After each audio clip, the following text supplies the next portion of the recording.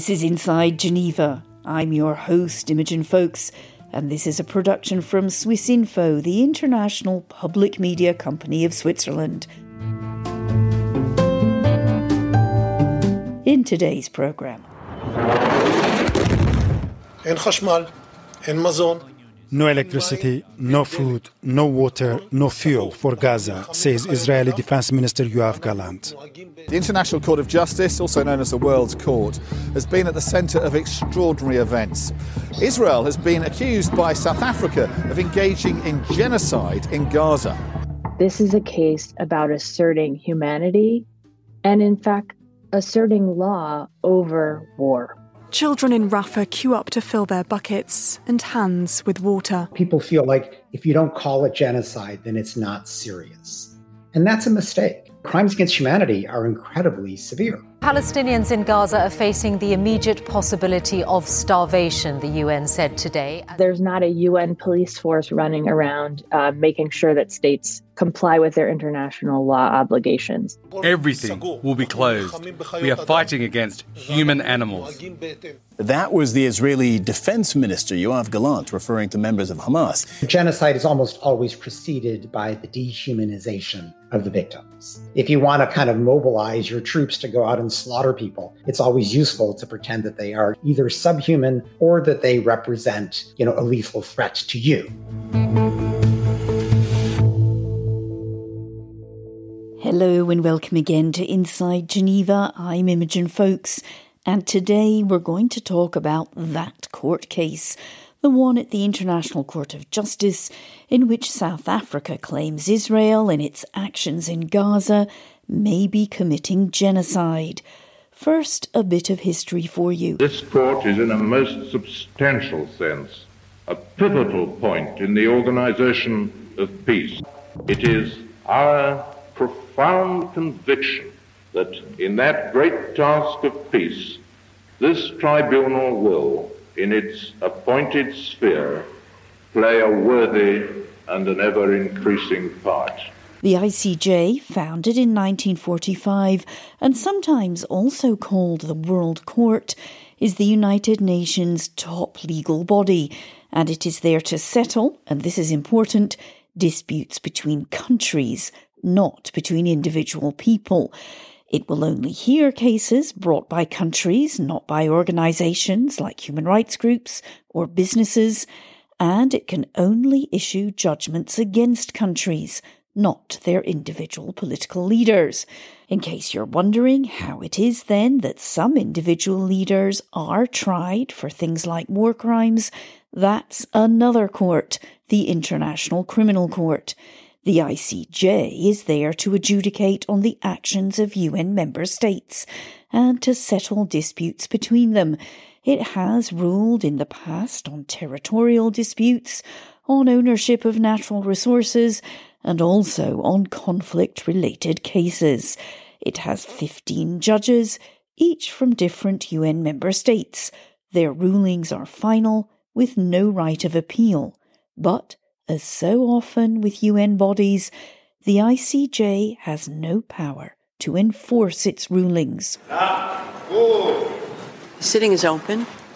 The court meets today and will meet tomorrow under Article 74, Paragraph 3 of the Rules of Court, to hear the oral observations of the parties on the request for the indication of provisional measures submitted by the Republic of South Africa in the case concerning application of the Convention on the Prevention and Punishment of the Crime of Genocide in the Gaza Strip, South Africa versus Israel. Now, we all know the conflict between Israel and Hamas has polarised opinions, and when the case between South Africa and Israel began at the ICJ in The Hague, the opening statements from the lawyers acting for each country reflected that.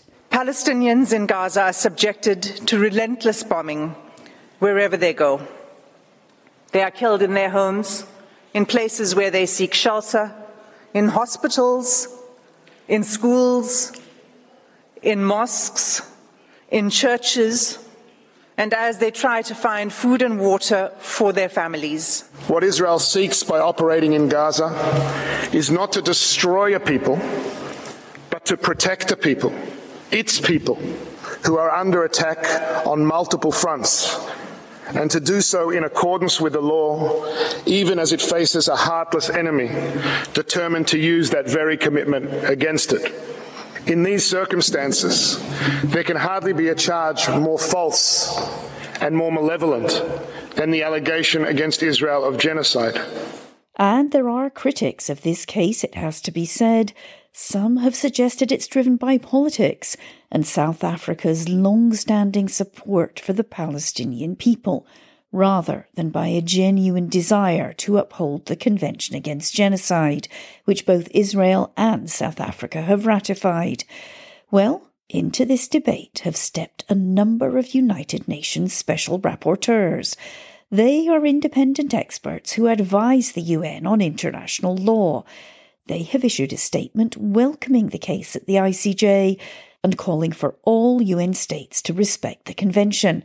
I caught up with Margaret Satterthwaite, the special rapporteur on the independence of judges and lawyers, to find out more. The special rapporteurs together feel very strongly that this is a case about asserting humanity and, in fact, asserting law over war. So if you think about the purpose of the UN, it is, in fact, to prevent disputes from turning into armed conflict. And the ICJ, the International Court of Justice, is the judicial organ of the UN, and it's there to help resolve disputes and to prevent war in that way. And in this case, you have a very clear set of legal issues that, if resolved, could go a long way to preventing and hopefully also stopping the current conflict as it is going. Well, let's dig a bit deeper into this. I mean, genocide is the word people take a sharp intake of breath, but it's legally a fairly narrowly defined term and quite difficult to prove. So you're right that genocide is a very serious charge. It's a serious allegation, and it's a very specific legal norm. So just historically, very briefly, the concept of genocide was, of course, born of a genocide, and that was the genocide of Jews in the Holocaust during the Second World War. And I think that's always crucial to recall, that the definition came out of a horrible set of facts that are undeniably crucial to remember when we're talking about the Genocide Convention. Now, the convention itself defines genocide quite specifically. It is a set of acts or a series of acts, including killing members of a group, but not only, that are committed with the intent to destroy, in whole or in part, a national, ethnical, racial, or religious group. So the acts are quite broad, and certainly we can talk about what might be included in those. The specificity comes with the intent. So the intent of destroying, in whole or in part, one of these enumerated types of groups. That means that in its case, South Africa has to show that there are these series of acts that can be seen as genocidal, meaning that they're being committed with this very specific intent.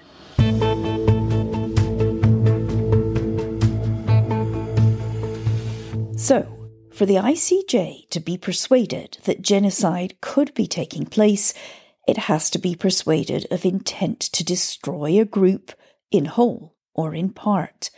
But what kind of group? Israel says it's fighting Hamas, not the entire Palestinian people.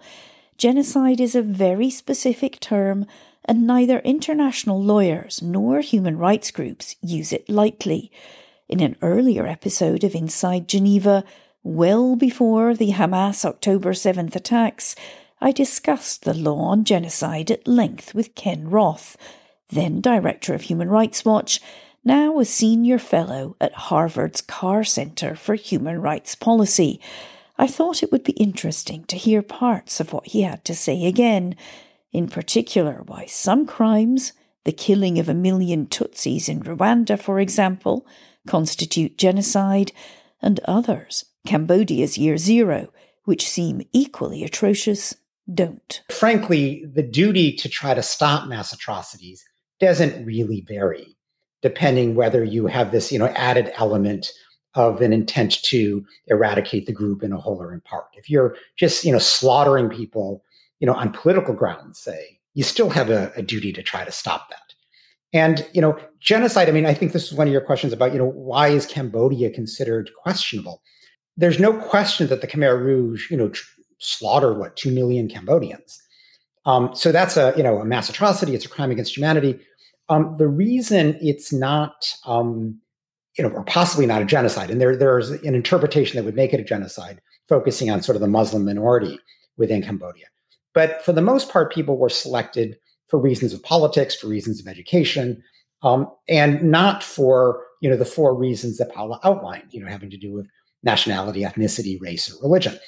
I often think of this as sort of Stalin's contribution to the Genocide Convention, that he was, perfectly happy to condemn the things that he wasn't doing, but large-scale political persecution, which he was doing, he just wanted to make sure that that wasn't touched. And so the Genocide Convention doesn't preclude mass slaughter on political grounds. And you can pick up, all the people of X party, and that's not genocide, even though it's a crime against humanity if you kill them.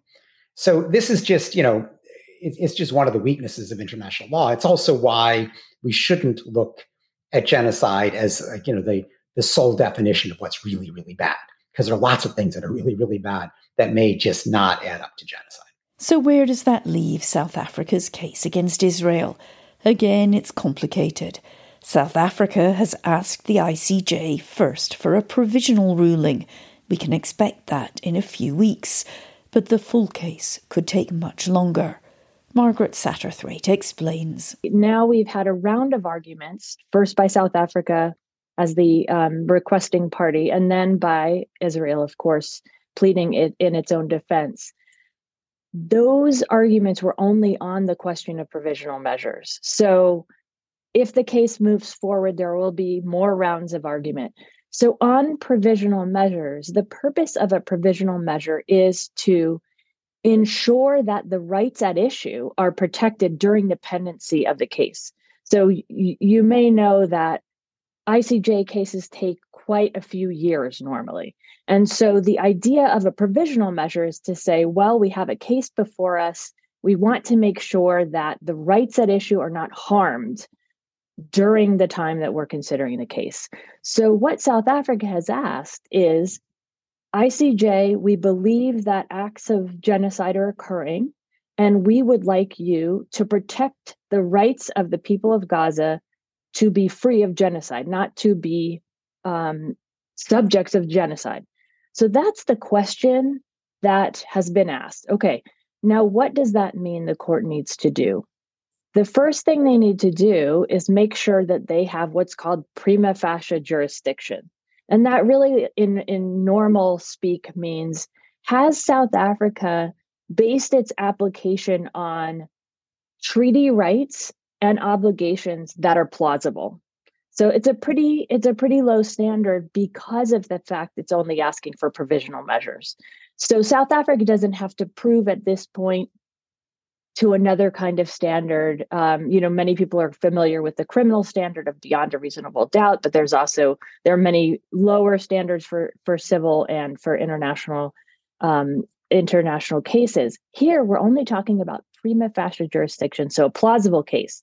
So South Africa argues that they have clearly met that bar, and they're now saying, please order Israel on that basis to stop committing acts of genocide. And they also ask to stop inciting genocide and to also indicate measures to prevent further acts of genocide. So those are all things that they're asking for, and they make some specific requests to the court in that line of thinking. I'm just wondering, is there a risk that with all of this focus on what we've agreed is quite a narrow legal definition, that is genocide, there is another body of international law? So we have war crimes, we have crimes against humanity. We've heard about, the possible disproportionality, excessive bombing, denial of food and water. Is there a danger that all of this could get ignored, or this won't be questioned because all of the focus is on this genocide case? So I think that's an important question. And the first thing I'll say is that on the issue of genocide, just to speak just very briefly to the evidence there, South Africa brings forward evidence of this mass number of killings, right? We know that tens of thousands of people, it's adding by the day, have been killed, many of them children, many of them women. And we know that there have been a number of allegations of other very specific forms of atrocity. Genocide then requires this intent. South Africa has brought forward numerous statements, what they call genocidal statements, by high Israeli officials. And so they have something that's unusual in that they have the statements of officials of the government of Israel saying things about Palestinians, and this is how they frame it, that Palestinians must be wiped off the face of the earth, or that they must be, that they're characterized as quote unquote human animals. So South Africa feels that these pieces of evidence are sufficient to make out its claim. Now, if we want to say for the moment that perhaps those statements, and what Israel says, to be fair, is that those statements were about Hamas. They were not about Palestinians as a group. They were about Hamas. So let's say that that is a convincing argument. If so, it would seem still plainly apparent that, as you asked about, crimes against humanity may be occurring. War crimes in particular, I think, are quite evident in indiscriminate bombing, in the disproportional impact that the large bombs that are being dropped are having on civilians and civilian infrastructure. That set of law is very important, and it is absolutely an application now in this current situation. However, it does not give jurisdiction to the International Court of Justice. So South Africa could not bring this case under, for example, the Geneva Conventions. So that is why, it's one of the reasons why they are using the Genocide Convention in this case to seek the measures that they're seeking. So, as we said, this is a very specific case, and it's being tried in a very specific court, the ICJ, between two states, Israel and South Africa. Because it's a case about alleged genocide, it has hit the headlines. But in the meantime, with less news attention, other countries, Mexico and Chile, have referred Israel to another court, the International Criminal Court, over potential war crimes, indiscriminate bombing, for example, or denial of food and water. In Israel's defense, it has repeatedly said it does its best to protect civilians in Gaza and is only fighting Hamas because of the group's atrocious attack on October 7th. But should we view charges of genocide as more significant than cases over war crimes or crimes against humanity? I asked Ken Roth about that in our earlier episode, and his answer is still relevant. Well, there's almost a kind of a rhetorical inflation these days where people feel like if you don't call it genocide, then it's not serious. And that's a mistake. Crimes against humanity are incredibly severe. And indeed, genocide is a crime against humanity, as is persecution and, various forms of systematic, murder and the like. To be accused of a crime against humanity is a very big deal. And there's a tendency, I think, to feel like, oh, that doesn't count. We got to call it genocide. Unless it's genocide, it's not serious. And that's just not the case. And so Human Rights Watch tends to, apply the terms of the treaty. And if they fit, they fit. But if they don't, we'll call it what it is, systematic war crimes, crimes against humanity, what have you, which are also very serious. And we're just trying to maintain these category distinctions to suggest that, the world should stop, say, crimes against humanity, even if it's not genocide. And I think we saw this, even going back to the Rwandan genocide, where there's a kind of a sense that if it's genocide, the world really has to act to stop it. But if not, that, maybe you don't. Now, that's a mistake. So we maintain the distinctions, but we also press the world to respond to other mass atrocities, regardless of what the legal name is. So what can we expect now from the ICJ in this particular case? First, a provisional ruling, possibly calling on Israel to stop its attacks on Gaza, or at the very least, to provide more aid to civilians. As we said earlier, there is no right of appeal to an ICJ ruling, and UN member states are expected to comply. But, and here's the rub, Israel, though it is defending itself at the ICJ, has already warned it will not comply with a ruling that hinders its war on Hamas. And not so very long ago, the ICJ ruled on a case brought by Ukraine against Russia, in which the ICJ ordered Moscow to immediately suspend military operations in Ukraine. Moscow, surprise, surprise, ignored it. So this latest high-profile case could be very risky, not for Israel, but for the institution of the ICJ itself, and even for the United Nations. Margaret Satterthwaite again. What is the impact of Israel already saying that they will not comply with an order by the court? That is a very distressing statement under international law. And specifically, Israel itself has consented to the jurisdiction of the court. They did that by ratifying the Genocide Convention, and therefore they will be bound under international law by any provisional measures order. So that means that they're bound. But as we know, there's not a UN police force running around making sure that states comply with their international law obligations. What will that mean then? It does mean a lot anyway, because states that are already parties to the Genocide Convention, and there's more than 150 of them, all have an obligation to prevent genocide. They also have an obligation not to be complicit in genocide. And so if the court says there is a plausible claim here and it sets out provisional measures, all the other states that are party to the convention are going to need to undertake their own legal review to see how they must not accidentally cooperate in that plausible set of genocidal acts. So that means undertaking legal review of things like arms transfer, ensuring that they're not accidentally furthering people's inability to get aid, to get medicine, food, water. The other things that South Africa claims are the conditions that are being placed on this population to hinder their survival. So there's quite a lot of potential impact of an order by the court, even if Israel says that they will not implement it. And that brings me very neatly to my final question, which is the broader picture. I'm very interested in how you illustrated that even if, as Israel has threatened to do, or the current Israeli government has threatened to do, ignore the ICJ's verdict, there could be implications in terms of sanctions, arms export bans, and so on.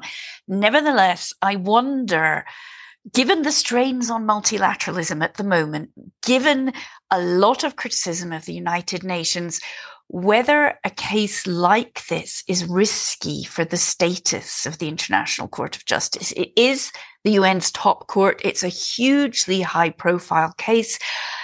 If it is ignored by the concerned party, doesn't it risk undermining the whole edifice of the ICJ?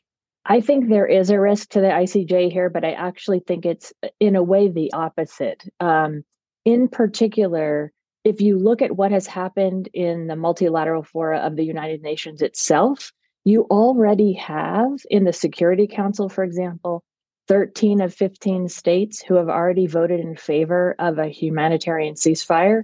And then in the General Assembly, you have a vote of 153 in favor, 10 against, in terms of also, again, a humanitarian ceasefire.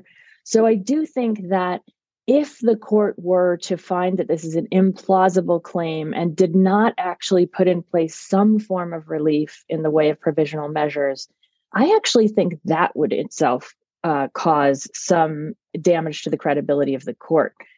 I think that said, the court will need to be very careful and very precise in the provision of these provisional measures. It will need to craft them carefully so that it is making clear that it has taken under serious considerations the claims that Israel has brought forward. And of course, those do include very real claims and evidence, of course, that Hamas committed horrible atrocities, I'd like to say.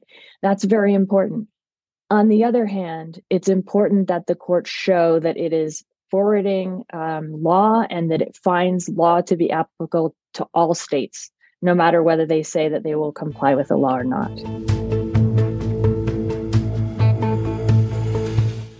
It could be many years before the ICJ delivers its final verdict on this case.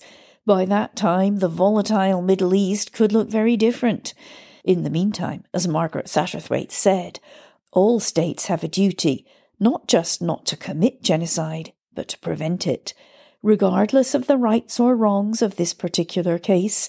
And both South Africa and Israel have made compelling statements in court. Genocide is an appalling crime, and we created the convention to try to ensure it never happened again. Ken Roth, and a reminder this interview was recorded well before October 7th, described some of the warning signs that all governments should be alert to. Genocide is almost always preceded by the dehumanization of the victims. Because, if you genuinely see the victims as other human beings, you're less likely to kill them. And so if you want to kind of mobilize your troops to go out and slaughter people, it's always useful to pretend that they are, either subhuman or that they represent, a lethal threat to you. So yes, those are, precursors to genocide, but it is an over-inclusive category because you get many cases of dehumanization. Take the way that, Viktor Orban talks about migrants to Europe. That doesn't mean that we're about to face a genocide against, immigrants. Nonetheless, I think wherever we see this kind of dehumanization, this systematic discrimination, it is worth calling out just on its own right, even though it often won't lead to genocide. So I do think that in all of these circumstances, we should push governments that describe themselves as rights promoting to do more. These are all urgent situations, not necessarily leading to genocide, but nonetheless involving serious human rights violations. And the response should always be public, forceful, generating as much pressure as possible.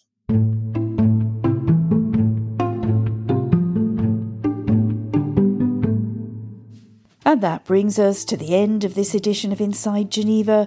We hope it brought some clarity to this most contentious and talked about legal case, and that, despite the many polarised opinions, we can all agree it's an important topic to discuss.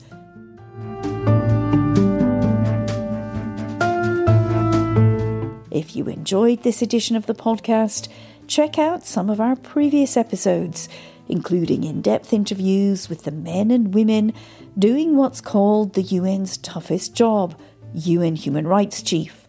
You can find us and subscribe to us or review us wherever you get your podcasts. A reminder you've been listening to Inside Geneva from Swissinfo, the international public media company of Switzerland, available in many languages as well as English. Check out our other content at www.swissinfo.ch. I'm Imogen Folks. Thanks again for listening, and do join us again next time on Inside Geneva.